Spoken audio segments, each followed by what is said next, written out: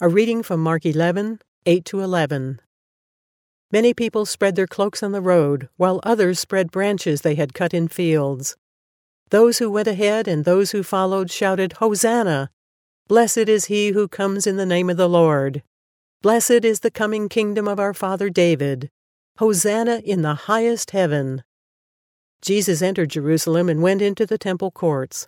Well, this is what we call, in present day, this is Palm Sunday, when he comes in, and this is what we celebrate the week before Easter.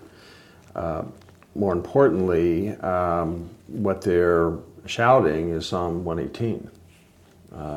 This is right from that amazing psalm, which is right in the middle of the Bible.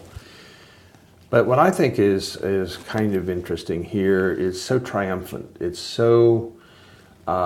so contrary to what an attentive reader will kind of sense, that he is going into the belly of the beast, and yet it's almost like I may have used this before, the last scene in the first Star Wars movie, where the world has come together and they've overcome the enemy, and that's not this at all, actually. He is coming in, he knows exactly what he's doing, and he is coming into a place of great danger, but it seems to be triumph. Right.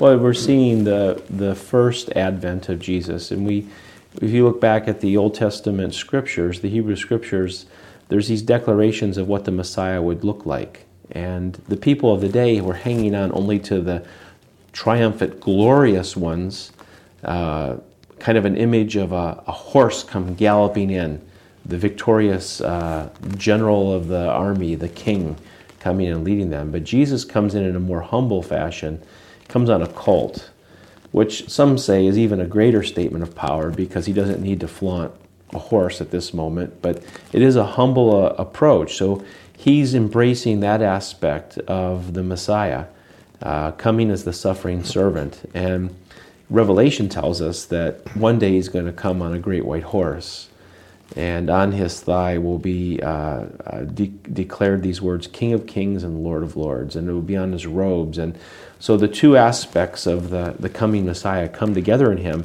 but at two different advents. And this is the gentle suffering servant, like you said, going into the struggle. He's really exposing himself here.